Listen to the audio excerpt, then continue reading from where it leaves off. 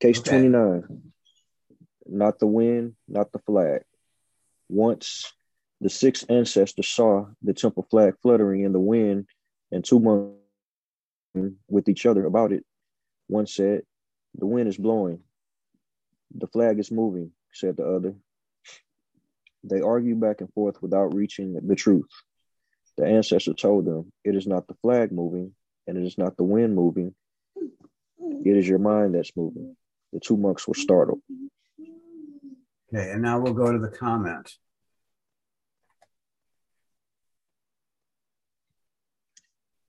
And then you read this. Thank you. Wind's comment. It is neither the flag, nor the wind, nor the mind that's moving. Wherever you see the ancestor, if you can perceive this truth intimately here, then you will realize that the two monks bought iron, but instead gold. The ancestors could not refrain from laughing, and so this farce. Wind, flag, the mind moving, all of them missed the mark. Although they know how to open their mouths, they don't know where the words fall. Okay, so now we sit for 5 minutes and then we write for 5 minutes, and I'll let you know when the 5 minutes are up. Well, who'd like to share what they wrote or their thoughts? I'll go for it. Cody, go. Please go. Okay. So I wrote, I don't even know where to start. This koan reminds me of that part on The Matrix when the kid bent the spoon. Now that I'm practicing, I'm starting to gain some insight to the Matrix. Zen is not meant to be understood. At least that's my understanding of it. Mm-hmm. Koans are meant to make you think. I saw the Matrix as one big koan for probably the last 20 plus years. This koan reminds me of that. The first answer that comes to my mind is that it is both the wind blowing and the flag moving in the wind. And that's it. Thank you, Cody. You're welcome. So I wondered if it was anything like that old tale. If a tree falls in the forest and no one is around to hear it, does it still make noise? I mean, that's what came to me. Is that a Buddhist koan? I have no idea where that comes from. I don't know either. It could be. It sounds like that. I harked back to something, and maybe it was in one of the koans we read previously. And hi, Don and Stephanie. We hadn't seen you at the beginning. I'm so glad you're here. So I harked back to it all starts with the mind. And it may have come from Peg's Depth in Practice book or book from that Depth in Practice. It all starts with the mind. Everything. Perceptions, preference, and practice all start with the mind. And perception is limited by this spacesuit we call a body. And even though it might be state of the art, and by the way, not at 65, it's not, but okay, we'll move on from that. To the extent it is, it's still lacking and therefore faulty. So as a result, so are our perceptions and the attachments and aversions we create through those perceptions. And yet nothing exists outside the mind except those perceptions and preferences. So then I harked back to nothingness. It's all nothingness.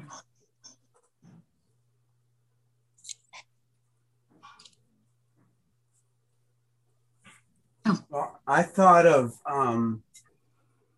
that they asked the wrong question. It was kind of like the guys arguing about the cat, that arguing about the wind and the flag is, and that's the comment by Woman, that it's not about the ancestors, which is about, to me, about the Dharma. So they're kind of like, And then also Woman's comment about they can open their mouths, but they do not know where the words fall.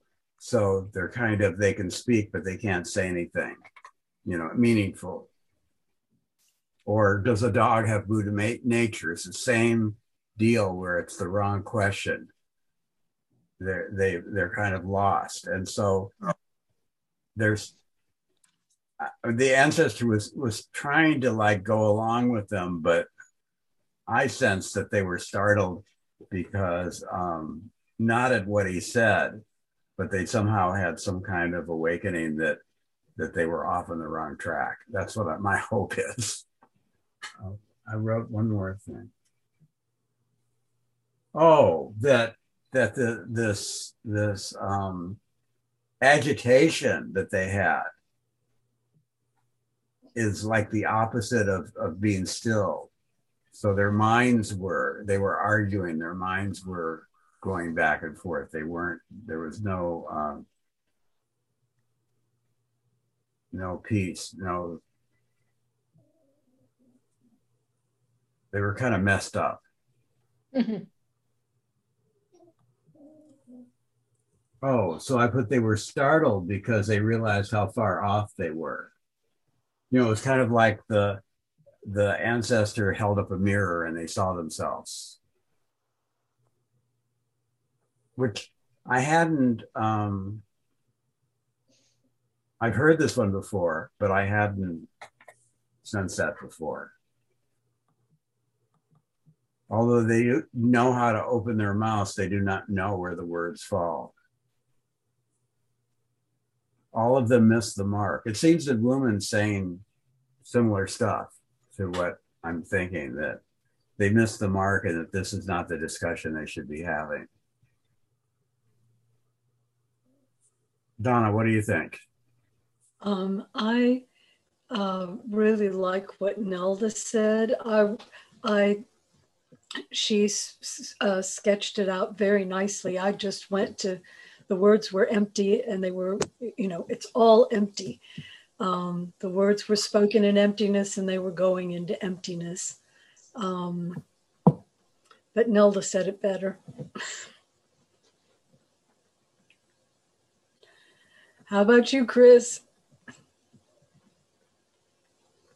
Well, I feel totally clueless, which I guess is what's supposed to happen.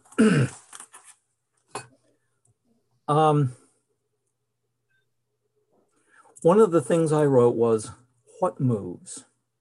Sight, sound, mind, objects, thoughts, ideas, which sounds a lot like what's in one of our verses that we chant.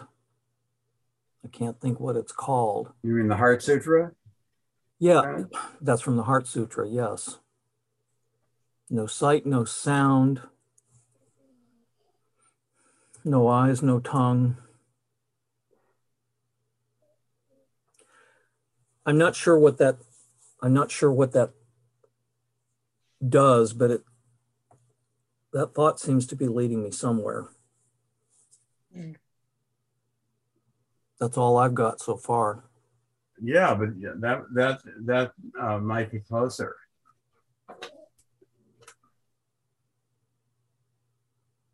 They are off, but you're saying they're off because of emptiness.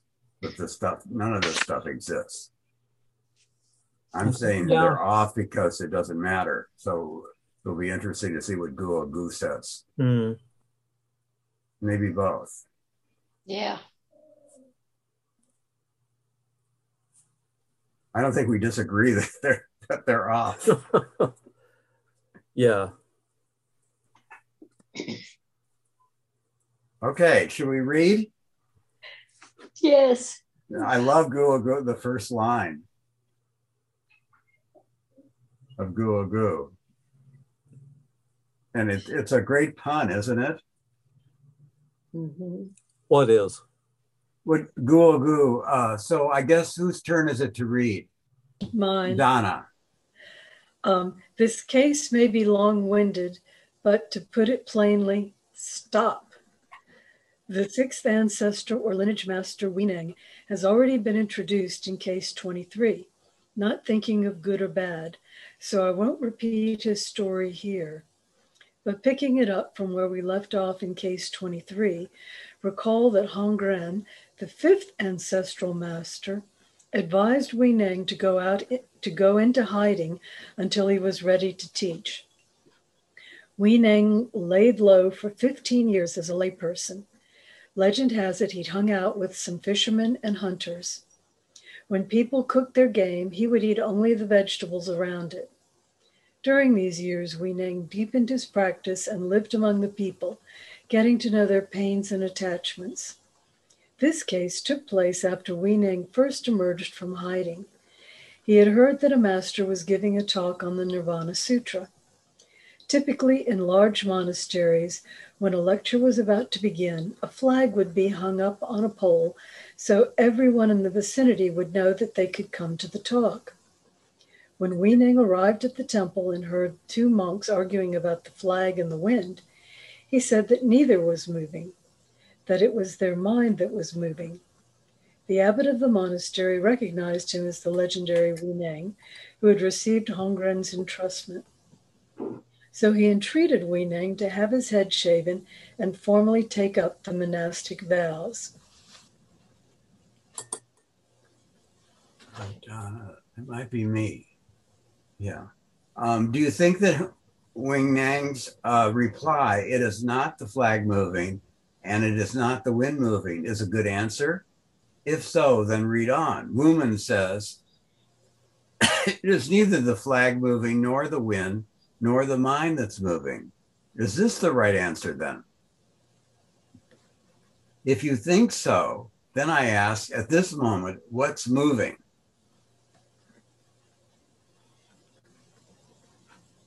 And then Nelda. Is it me? Wei Neng is not really giving the highest teaching to those two arguing monks. He is merely resolving an argument. Wuman is doing the same. Right and wrong have no room here. Everything is an expedient. Do I go on or do I stop here? Sure, you can go on. Okay. Wind, flag, the mind moving. All of them missed the mark. You live your life similarly to the state of seeing that the flag is moving. When someone either praises or scorns you, you are definitively moved. And what do you perceive? You perceive that the problem belongs to the one who scorns you. That is the flag moving. You may be able to analyze the problem objectively and see that what affects you are causes and conditions. This is like the wind is moving. For those in this group, no one is at fault. It's just that things are the way they are because of a chain of events. If your mind is unmoved by external circumstances and you don't have to or don't make problems for yourself and others, then that is like the mind is unmoving. You might say these are 3 levels of being moved.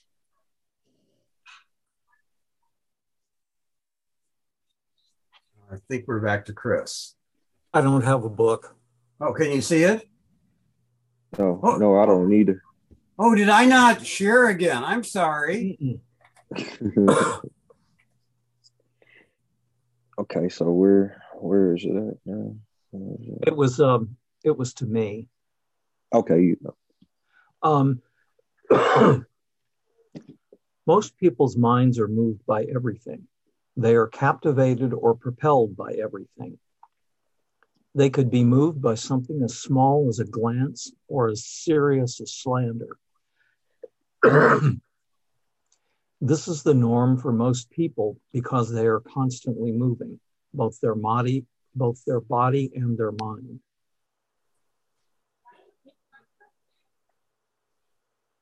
Pass to you, Cody. okay. Although they know how to open their mouths, they do not know where the words fall. These 2 lines refer to the arguing monks. They open their mouths and argue about the flag and the wind, and they don't see the nature of words.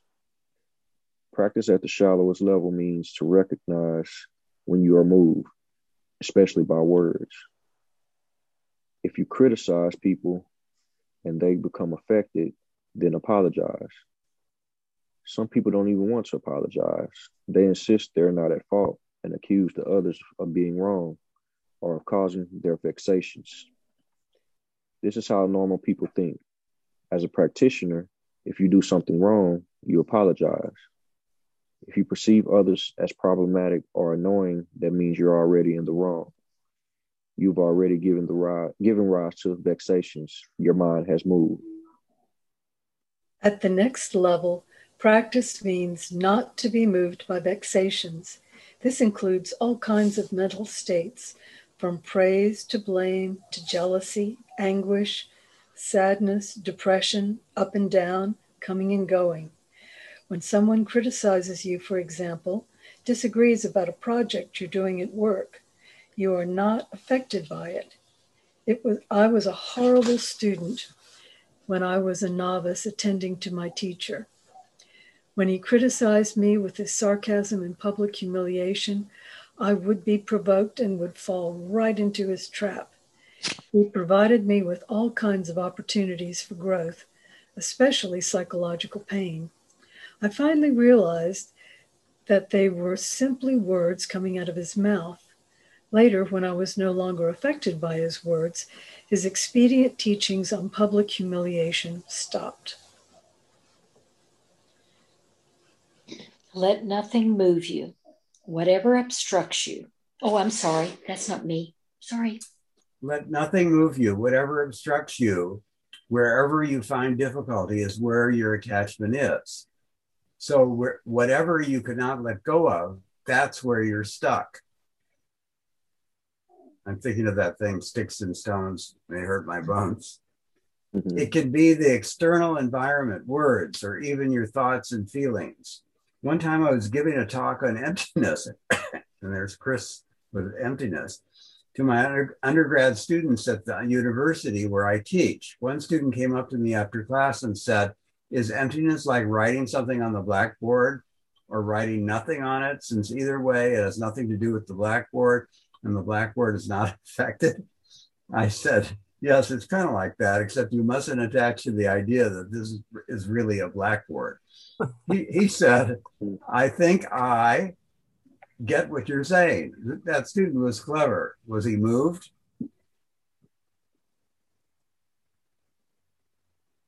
Now, Nelda. Okay, I unmuted. Sometimes practitioners feel that an unmoving mind is something to reach for. Recently, I got a letter from a student who wanted me to clarify an experience she had had some time ago in a London train during rush hour. Her mind was calm at the time. All of a sudden, her stillness translated into the perception of the external world. Things were moving, yet they were not moving. To her, it was a pervasive sense of peace and motionlessness. She got off the train at her stop. As it was a busy subway station, hundreds of other people got off as well. Could she walk?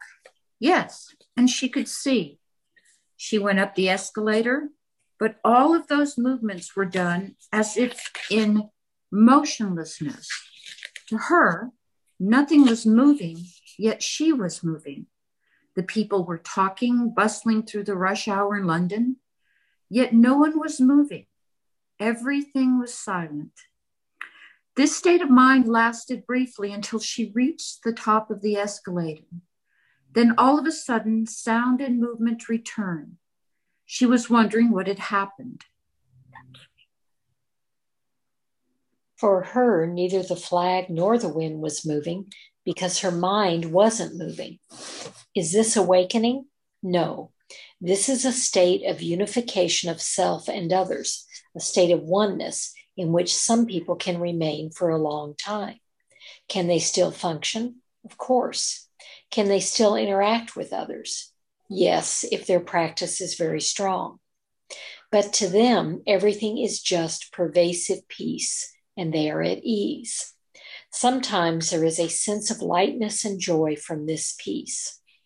Even when people are arguing and fighting, and there are calamities and contradictions in the external environment, to the person, all is at peace. She was glad that after all of these years, someone could actually explain her experience. But I warned her not to make a thing out of it, which she clearly had. Why? Because since the self is still there in that experience, it becomes an object of grasping. She thought she had attained some realization. In reality, that experience was like a blind cat catching a dead mouse. Pure luck. Oh, So, Chris? as this experience came out of practice, it gave her confidence in the Dharma. After all, the reason we practice Buddha Dharma or practice Chan is to get a sense of peace in our lives. Without vexations, no longer troubled by our emotional afflictions, we can feel a sense of fulfillment, at peace with the world. So when a person gets to this unified state, he or she naturally feels a sense of accomplishment. However, we should not attach to this state. Cody.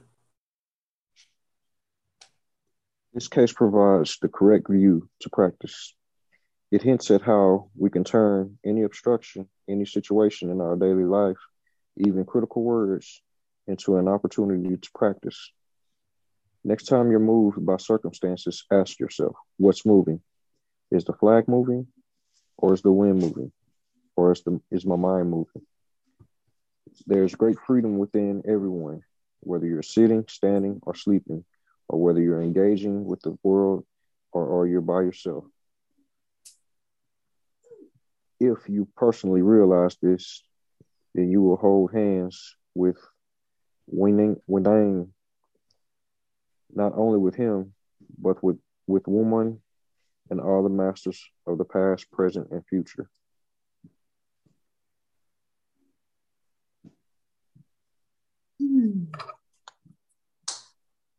I heard once that hummingbirds can't see human beings move because their metabolism is so fast. It's like we can't see a mountain move. So I don't know if that's true, but all the stuff I heard was wrong. Find it out. This is a lovely koan. Especially the reminder, I think, about non-attachment to this, as lovely as it is, to this peaceful state, because it's not the end of the road. It's part of the process. And I think so many of us, I know I can speak for myself, have been so caught up in the busyness of all these different things moving and words and the reactivity from all of that, that sometimes when I get to this peaceful state, I just want to sit there a long while. And it feels like such a huge accomplishment to just get to that part of the path. But it's really a Dharma gate. It's not the end of the path. It's a gate into what I call the real practice. So this is a lovely reminder. And we certainly get caught up, don't we? Yeah. Mm-hmm. This reminds me a lot of a story that Father Thomas Keating tells in one of his books. Thomas Keating is a Benedictine monk. One of my favorites, Chris. Yes. Well, you'll know this. You'll probably know this story. Okay. He's one of I think he pretty much single-handedly brought back the Christian tradition of centering prayer. Yeah. It's used a lot today. So he tells a story at the beginning of one of his books about I guess this was in a medieval setting. Builders were completing a cathedral, but then they realized that they hadn't put the statue of their of their saint up on the top of the steeple.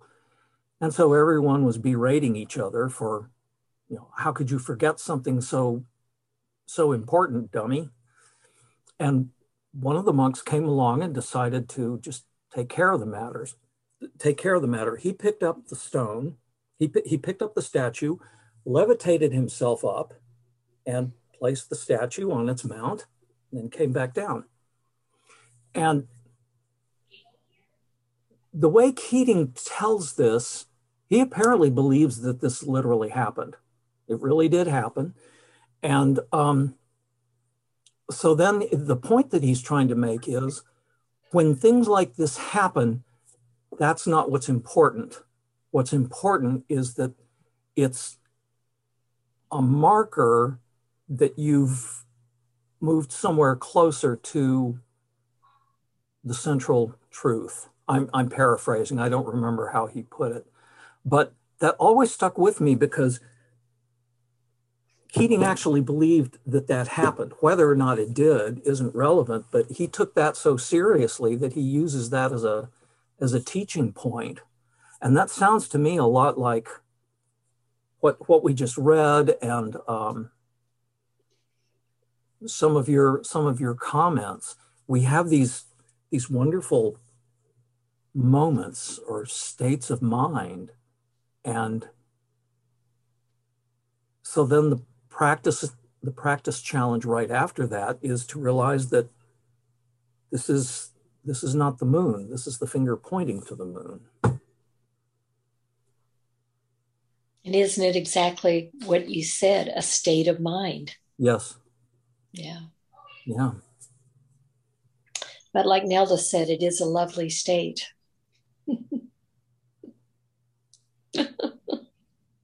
It's funny on those escalators especially when you're going up and an escalator is right next to you going down, and you're trying to figure out if you're moving, and for a moment there, or like if a train's driving in the opposite direction and you're driving, but it appears, or even going forward, but going at a faster or slower speed, then you don't know if you're moving. There's that moment when you're still. Yeah. That's right. Yeah. Kim, can you stop screen sharing, please? Yes, thank you. Much better. Thank you. And thank you, Chris. Thank you. I will forever keep that visual in my mind when I reach that state of peace and I go, I'm here. And no, this is the finger. You're not at the moon. You're at the finger. Or just give yourself the finger.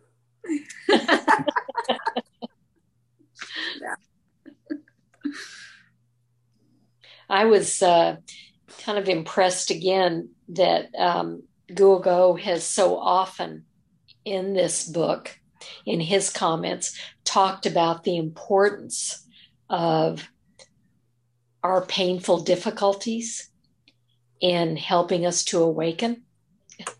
That I so often want to overlook that as not a help and just see it as a hindrance. But the hindrance is actually when I see it as a hindrance instead of as a help. You're talking about when his teacher was being very critical. I'm talking about in my personal life. No, but in the story. Yeah, so often he talks about how emotional distress has been and continues to be such a vehicle for waking up. And I find that true in my own life, and I dislike it immensely. So Stephanie, yes, if you help me with a practice pointer, and every time the finger.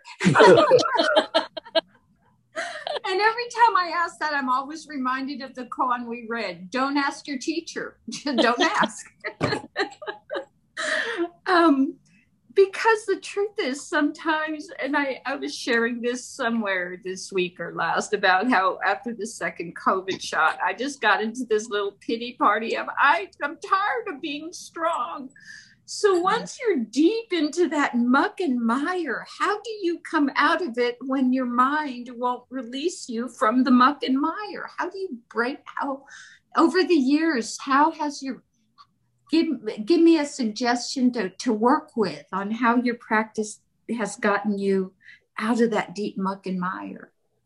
The two things I would say is, one, at least for me, the muck and mire never goes away. I mean, it's always going to keep coming back. But the second thing is when it happens, Peg is so great about reminding me, well, that's a story you're telling yourself. And so that is frequently what I say to myself is, what story am I telling myself now about this? And recognizing that there is that, working with IFS, there is that part in me that wholeheartedly believes that story and adds to it, not just believes it, but continues over the years to add to it. That's the hard part. It's like, oh, this is new. Right. We just have better words than we had at 5, right? Yes, exactly. Yeah. Thank you for that. Very helpful. Yes, thank you, Stephanie. Well, thank Peg. That comes by way of Peg. I don't know about you guys, but I am so attached to my stories. So attached. And this practice really shows me how attached I am. And yet, so you guys know the 5 remembrances. So I say those every morning. And the other morning, after a particularly difficult time here in California, as I was saying them, the very last one, my deeds are my closest companions. My deeds are the ground I stand on. It was like, oh, holy cow. This is all about me, not about somebody else. It's again, my ancient twisted karma. What I say, do, and think matters and has an effect, not just now, but it has from 20, 30, 40, 70 years ago.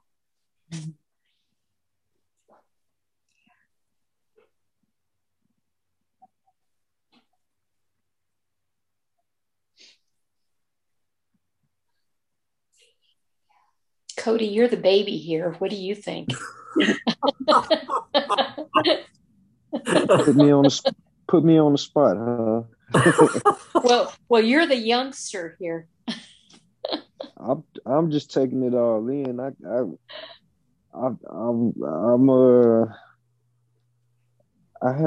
guess I haven't gotten that deep into it yet. I'm still kind of scratching the surface. Yeah, it's I can't say still kind of new to it, but I just haven't gotten to that level of viewing it that way, perceiving it that way, I guess you can say. You've had a lot of experiences. Yeah, that's true. That is true. And you solved this one before everyone got into the chat room. I mean, you had the answer, so quite impressed. I know, but that was just the answer. But it takes a bunch of wild twists and turns.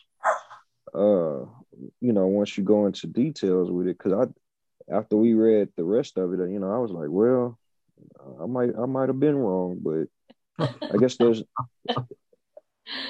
no right or wrong answer. Right. Yeah. Very true. Very true. One of the things that I really liked about this koan is sometimes the koans, there's not much you can necessarily carry away with you for practice. I mean, there will be conundrums that you can hold on to and wrestle with. But I love this idea of if we find our mind is running this way and that we can, sort of pause and reflect on, what, what's blowing me, or what, it's a wonderful image to be able to, am I a flag in the wind or am I the wind? To kind of stop, to be able to stop and take a step back and actually look and see what's going on and not continue to be carried off. Right. Little short things like that have always been really helpful for me, just little quick images. So that's certainly what I will take away from this one. Yeah, I like that too, Donna. I hear babies. Yes, he wanted to come in earlier before I got on. I was actually late because I had a Zoom with another grandchild back in August. And we just finished our move and boxes are everywhere. And so it's pretty chaotic here. Yeah. Tempers are short, including mine.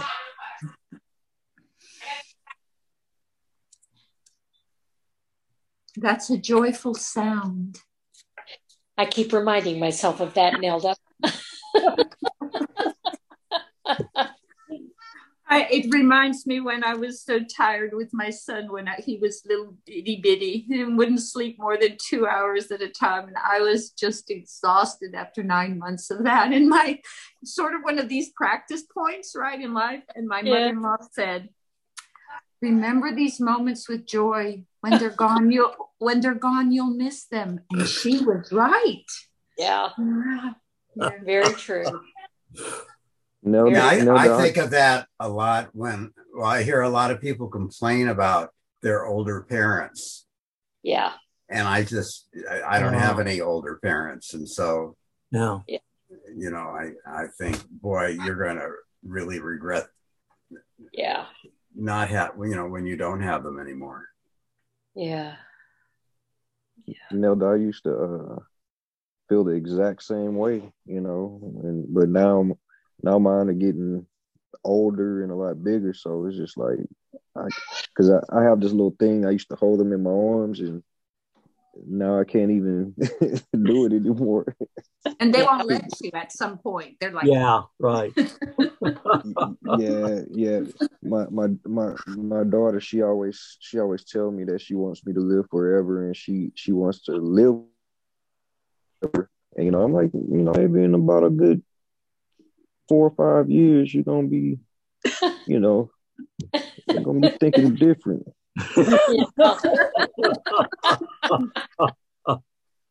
Very true. The son I'm living with now used to say that to me. I should say it back to him right now. Remember when you used to say? And he would go, ah.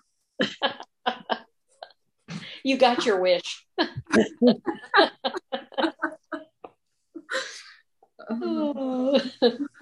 My mother is a good 15 years into her journey into Alzheimer's.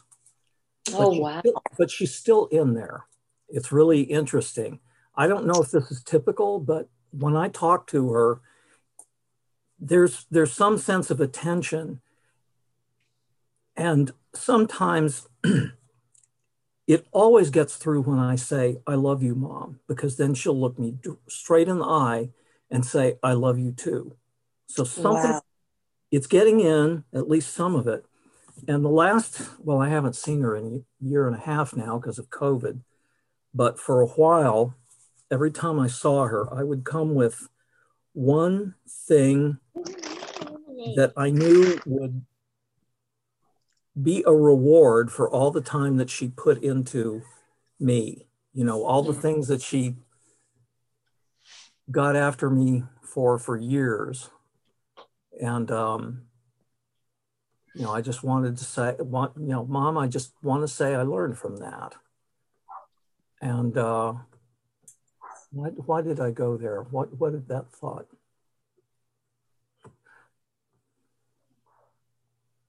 Oh, I guess it was just you talking about, the parent-kid dialogue. And right now I'm feeling sad that I didn't start doing this before Mom was too far into Alzheimer's, and before my dad died. All those things that parents want to hear all their life. Right. Right. Is that a long time to go having Alzheimer's? 15 years? I think that's, well, it depends on who you read. Some will say that is, yes, a really long time, and other people say that's about the limit. I guess it's what I've read is there's many forms of Alzheimer's. Stages. No, not stages. It's not like one disease, but there's many forms of it.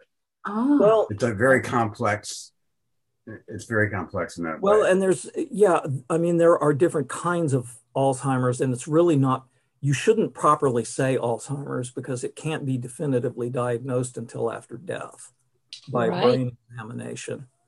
But everyone says Alzheimer's, and that's the presumptive diagnosis. But it's more of a general term. I think they call it Alzheimer's if there's not a specific diagnosis otherwise. I don't have a picture of the range of dementia. We were told it was Alzheimer's presumptively at one point, and that's what we've gone with. Where does she live? She lives in Maryland near DC. She's there because my youngest brother is her caretaker. She's in a memory care place. I see.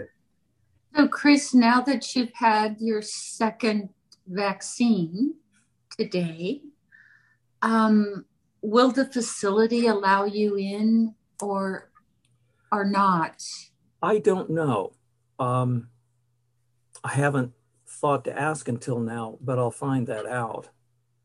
Yeah, Chris, I just got an email from the facility my mother is in Phoenix, and it said by federal guideline, as long as the facility itself was not in a COVID shutdown, that there wasn't someone there that was sick, that visitors would be allowed in for 1 hour a day, masked, and as long as they had vaccinations. Is that a national thing? Well, they said this was federal guidelines, so I'm assuming it's the CDC. Well, that still doesn't satisfy me because as best I understand it, I'm walking around, I'm out in the world, I'm walking around. So who knows how many clouds of COVID I've passed through, and some of it sticks to you, just like, when you spritz that perfume and walk through it. Right.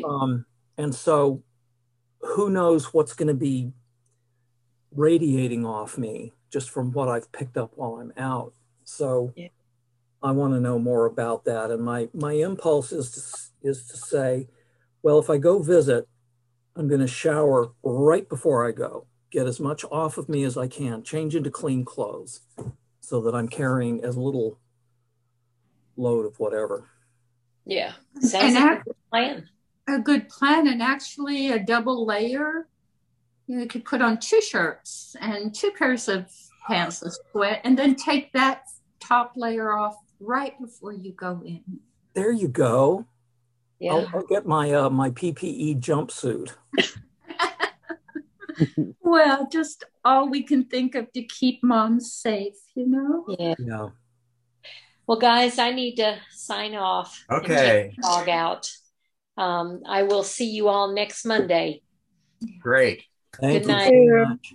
I know Lori will be back. She had another commitment tonight. But she says hi. Cody, thank you for mentioning The Matrix. Oh, you're welcome. I know a lot of people have had a lot of similar thoughts around The Matrix, and I've listened, and I certainly can see it there, but just you bringing it up, I'm thinking that deserves another pass. Watch it again with that with those eyes, the eyes of practice? You know, that's what I've been doing. It's the same exact thing I've been doing. But I still, I guess, kind of don't get it. Cause I'm trying to figure it all out because there's a part 4 coming out. Oh, okay. I think it was supposed to be like in December, but COVID might push it back. I'm not sure, but yeah, it's one of those that I remember in college we watched it in philosophy class, and I still couldn't grasp it. Yeah, and now it's starting to kind of, I guess, come full circle with some of the meaning, but some of it is just, kind of hard to figure out on your own. I've only watched the first one. Do the second and third continue into that same philosophy or thought world or whatever?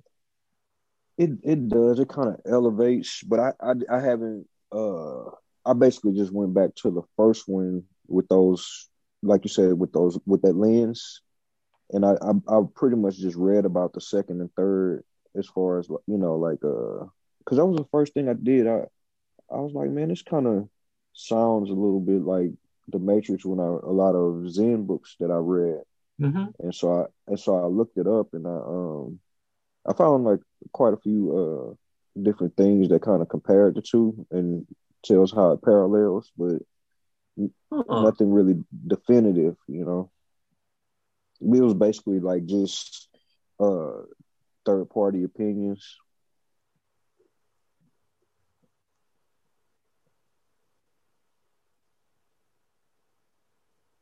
Okay. Well, I'm really glad. And Donna, I haven't met you. Hi, good to meet you. I've been coming to depth in practice, I don't know, almost as long as it's been going on. But that's pretty much where you will find me at Appamada is here. So. I've been the drop in every couple of years type. Okay, have a great week, everyone. Yes. Thank you, everyone. You too, Kim. Take care. Yes. Bye. Bye. Bye-bye.